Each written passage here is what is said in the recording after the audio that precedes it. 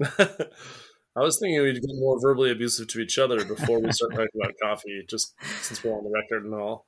That's fair. I haven't been verbally abused yet today, so I feel like I could use a little bit of, a knockback, if you will. I'm That's, drinking a cup of coffee out of that I made in that new automatic brewer that I have. oh, yeah. It's my first automatic brewer that I've ever had Interesting. and ever used, and it's been an interest. I've been making coffee in it all week. I definitely don't have it dialed in as quickly as I think I would with a manual. I am just Huh. can't figure it out. So one of those reasons is because I can't figure out how to properly grind my coffee beans for that coffee. So that leads us into today's episode. So let's get started.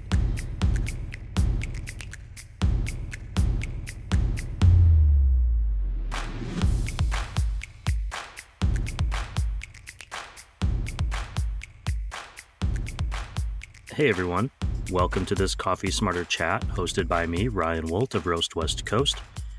On this podcast, we try to help listeners and readers of our coffee newsletter, which you can find on the website, roastwestcoast.com, make a better cup of coffee at home.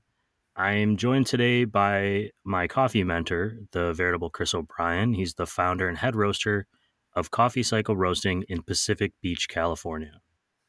Hello, everybody. Happy to be here. Chris, I am grateful that you're back, computer difficulties aside. Thank you for coming back after the first season. I thought you might just say, yeah, I'm kind of over it. But you didn't. You're here, which I appreciate. I appreciate that you're reinforcing all this coffee knowledge you've had to teach me time after time. But keep in mind that someone is out there listening and hearing this information for the very first time.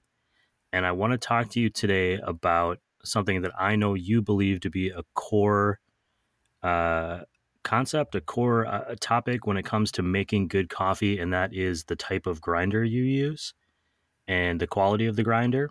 And so specifically today, I want to learn a little bit about two different styles of grinder. I think there's only two. You can tell me if I'm wrong.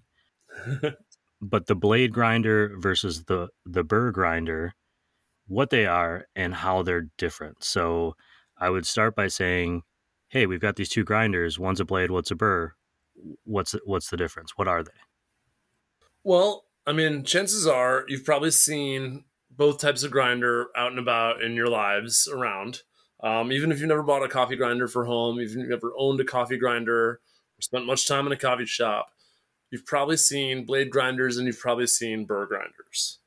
Now, most of the time when people talk about, oh, I think I want to grind my coffee at home, start making my coffee at home, I want to grind it fresh, maybe if they've been getting pre-ground coffee, they say, yeah, I think I'm gonna buy a coffee grinder. And a lot of the time what they're looking at is they're looking at buying a blade grinder. Blade grinders usually cost anywhere from about $18 to $25, something like that. They're not very expensive. And of course, they don't do a very good job. But they're very easy to recognize because if you open up the grinder, if you look at it, you'll see what looks sort of like a spinny little propeller blade. Kind of looks like the blade at the bottom of your blender. And I do know some people that have ground coffee in a blender. And it's basically the same thing. And it's not going to do a great job. That's one thing we definitely want you to take home from this. I have to admit that when I first started drinking coffee and was buying whole beans from the bulk bin at a grocery store I won't mention, I was grinding them in the NutriBullet that we also use to make smoothies. Basically the same thing. That was how I got started. Same thing. There's really almost no difference between that and a blade coffee grinder. If you buy a coffee grinder, it's under $30. It's almost definitely a blade grinder, and it's no different than your NutriBullet or whatever you got at home that can blend things. Basically, a food processor. The kind of grinder we want you to have is a burr grinder, BURR, and a burr grinder sort of works kind of like what you would imagine like mill wheels working like, where instead of having a spinny blade that chops it all, you have sort of two surfaces. One of them's moving, one of them's staying still. And you can take the moving one and you can move it further away from the still one or closer to it. And so if the wheels are closer together, the grinds are going to come out finer and smaller. If the wheels are further apart, the grinds are going to come out bigger and coarser. And so this is the main difference, is that a blade grinder spins and kind of grinds it all at once. And the longer you hold it down, the finer the average grind will be. But a burr grinder, you can set how big or small you want the particles to be. And then the particles that come out are going to be that size. The grounds that come out are going to be that size. So it's essentially chopping versus grinding. Yeah, that's a great way to put it. Absolutely. Chopping versus grinding. You're definitely chopping the beans with a blade grinder, and you're actually grinding them to a specific size with a burr grinder. I'm remembering, that blade whipping around and chopping the beans. And I also remember like beans kind of flying up in the air and then coming down and hitting the blade. And so another thing just based on what you just said is that with the burr grinder, you have a lot more control. Absolutely. Why does it matter? Why is this important? Well, we want all the grounds to be the same size, ideally. Whether we're grinding on for a French press or a pour over or an automatic drip machine or espresso, however you're making your coffee, we want all those pieces to be roughly the same size. It's very important, and it's actually pretty easy to understand why it's very important. Because basically what we're doing is we're trying to get stuff out of the coffee and into the water.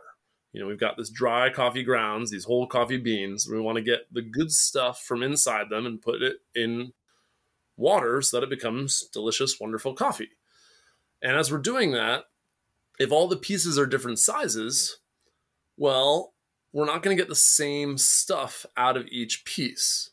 So the analogy I like to use is we think about ice cubes. You think about crushed ice and you think about big, full ice cubes or whiskey ice cubes or something like that. And crushed ice, smaller pieces, are going to melt very fast. Big pieces are going to melt a lot slower. And so the same thing kind of happens with coffee grounds, where really fine, small coffee grounds are going to extract really quickly into your coffee. And the big, chunky, big boys in there are going to extract really slowly. And so what happens when you have a mix of those two is you get some coffee that's extracted well and some coffee that's not extracted well. There's a bunch of different ways to extract coffee poorly. I'm sure you've had a bad cup of coffee in your life. You've probably even made one for yourself. I might have even made you one, Ryan. Sorry about that. But most of the time, we get our coffee to come out pretty well because we think about things like this. And we think about what makes my coffee better. And what makes coffee always better is if you can have a consistent grind size so that everything extracts all at the same rate. I would point people to the episode we did in the first season on extraction and some other links that I'll share on Roast West Coast about that. And the idea that when the grinds are soaking in that water, a bigger grind size, and we're going to talk about grind size later on in the season, versus a smaller one, it's pulling out sweetness and bitters at different rates. And in the end, you're getting kind of this inconsistent, muddled flavor profile as opposed to, what the best of that coffee could be if it were consistent. I believe you can always jump in and tell me when I'm wrong, which happens. Oh, I will. Is there any reason for someone to buy a blade grinder? If they want to grind herbs, that's a good grinder that can grind some herbs. Now, it is possible to use a blade grinder to get a decent, reasonable grind size. There's a guy online that I've referenced a number of times in the shows that we've done who put up a video about it. It's quite a process. It's not just how long you hold it down or if you pulse it in 1 or 2 seconds. There's a whole process behind it that involves a paper towel and a pasta strainer. And I'm not making that up. You don't need the 9-iron or the stuffed buffalo, though those do help things. But you do need some time, some insanity probably to make you go through this process. It is possible to make a good cup of coffee with a blade grinder if you're maybe visiting like a relative's house or something and you want to make some good coffee and that's what they have. It might be worth looking up that video, that method of how to make a good grind with a blade grinder. It is possible, but generally you just want to buy the burr grinder. And the price difference is big. It's, roughly $20 to roughly $100 entry level. You can get a burr grinder for around as cheap as $60 to $70. And that's, going to be the worst burr grinder possible, it's still hugely better than a burr grinder or a blade grinder. Yeah, but I would also say that some of that price point is going to be dependent on kind of the luxury additions to the grinder. The basic grinder itself, focusing on the quality of the burrs and kind of the quality of that grinding function is important. And you can get a lower level one that does a good job, but may not have a lot of the extras that some of the fancier ones have. And I only say that because I have a relatively entry-level burr grinder at home. I'm actually looking at upgrading now. It's actually the same burr grinding, parts that the higher level one has. It just doesn't have a lot of the bells and whistles. And so it works for my needs. Now, do I want a static free cup? Yes, I do. And that's why I'm looking at upgrading. But I would say or ask you if you had to kind of sum up what we should have learned today in a sentence or two, what would that be? Say, get a burr grinder, not a blade grinder, and enjoy your cup of coffee at home. It's really pretty simple. You just want to get that burr grinder. Bells and whistles, blade grinder's never going to have bells and whistles. Burr grinder might have them, but you probably don't need them. Just get yourself a burr grinder.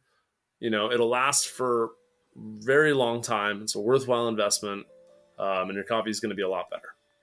That's actually a really great point to finish on, is the durability. I mean, it will cost more, but it will last you longer than your average cheap, blade grinder. And especially with the cheaper blade grinders, it's not like they give you a lot of options to fix it at home. And I'm someone who is a big believer in, trying to repair things and keep things in use as long as possible. And not every burr grinder has that either, but you're definitely not getting it with a $20 blade grinder. Absolutely. That's Coffee Smarter, everyone.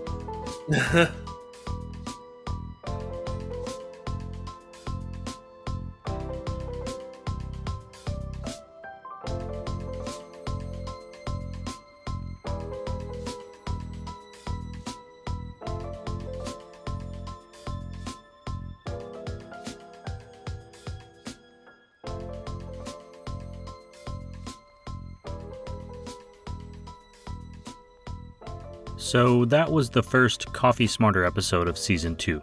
I think I'm going to call it Chopping versus Grinding. Some key takeaways: you've got two types of competing grinders, blade or burr. Blade grinders are cheap and easy to use. A propeller-style blade chops up your coffee beans in all different shapes and sizes of coffee chunk. Burr grinders come in two different styles, the flat and the conical. In both, two pieces of burr, often metal or ceramic, are designed with grooves that are fitted together. A flat burr grinder has two wheels, and the conical has more of a vertical wall and reminds me a little bit of an acorn in shape. With either, the coffee bean will be crushed between the two burrs. One of them will rotate, grinding that bean against the other. The distance between the burrs can be adjusted to create a finer or coarser grind size. Across the board, the burr grinder will create a more uniform grind, enabling you to extract flavor more consistently, creating clarity in your flavor profile. I'm going to see if I can find that blade grinder pasta strainer video Chris was talking about and share it in the newsletter, which you can find online at roastwestcoast.com. You can add your email when you get there, and I'll send you this show every time a new episode drops. And if you're interested in coffee people, I can send you that podcast too. That's where we interview people from all across the coffee industry spectrum. Chris and I are going to be back next week to chat further about coffee grinders for at home, and then again the week after that with more coffee education, and the week after that, and so on for the next couple of months. Thanks for listening to this first episode of Coffee Smarter Season 2. If you didn't listen to it, please go back and listen to Season 1, which is all about getting into coffee for the first time. We talk about extraction, about water, about the different types of manual and automatic brewers that you might want to use at home. That's the whole point of this Coffee Smarter podcast, to help you make a better cup of coffee. This podcast is also part of the Roast West Coast Coffee Network. You will find Coffee Smarter show recaps, details, and more at roastwestcoast.com. I offer a big thanks to Chris just for being on the show, for sharing his time and his knowledge. year after year, season after season with me. If it's not here, it's on Coffee People. It was on Roast West Coast. It was in real life when I worked as a barista in his store. Thank you to Chris. And a big thank you to you, our readers and supporting listeners, and our incredible coffee industry partners, including Coffee Cycle Roasting, Ignite Coffee Company, Maria Coffee, First Light Coffee Whiskey, Cape Horn Coffee Importers, Zumbar Coffee and Tea, Ascend Coffee Roasters, Mostra Coffee Company, Steady State Coffee Roasting, San Franciscan Roaster Company, Crossings Coffee, Acento Coffee Roasters, Camp Coffee Company, and Hasea Coffee Source. Both Crossings Coffee and Hasea Coffee Source have really stepped up and are going to be adding even more coffee education to the roastwestcoast.com website in the form of new columns featuring green coffee and general coffee education. That's all for today.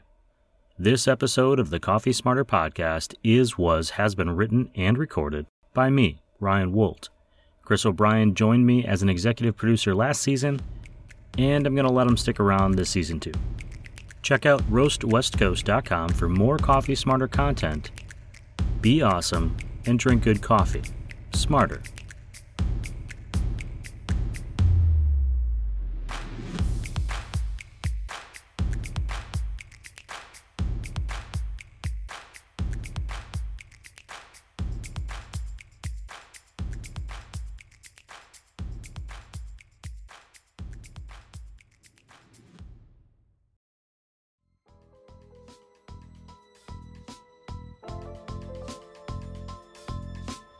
This podcast is a listener and reader-supported creative effort. Some amazing listeners and readers have chosen the paid subscription to the Roast West Coast newsletter, which you can find on roastwestcoast.com. They are part of a growing community of people who appreciate craft coffee, learning about coffee, and being inspired by the guests on this show. This show doesn't survive without their support.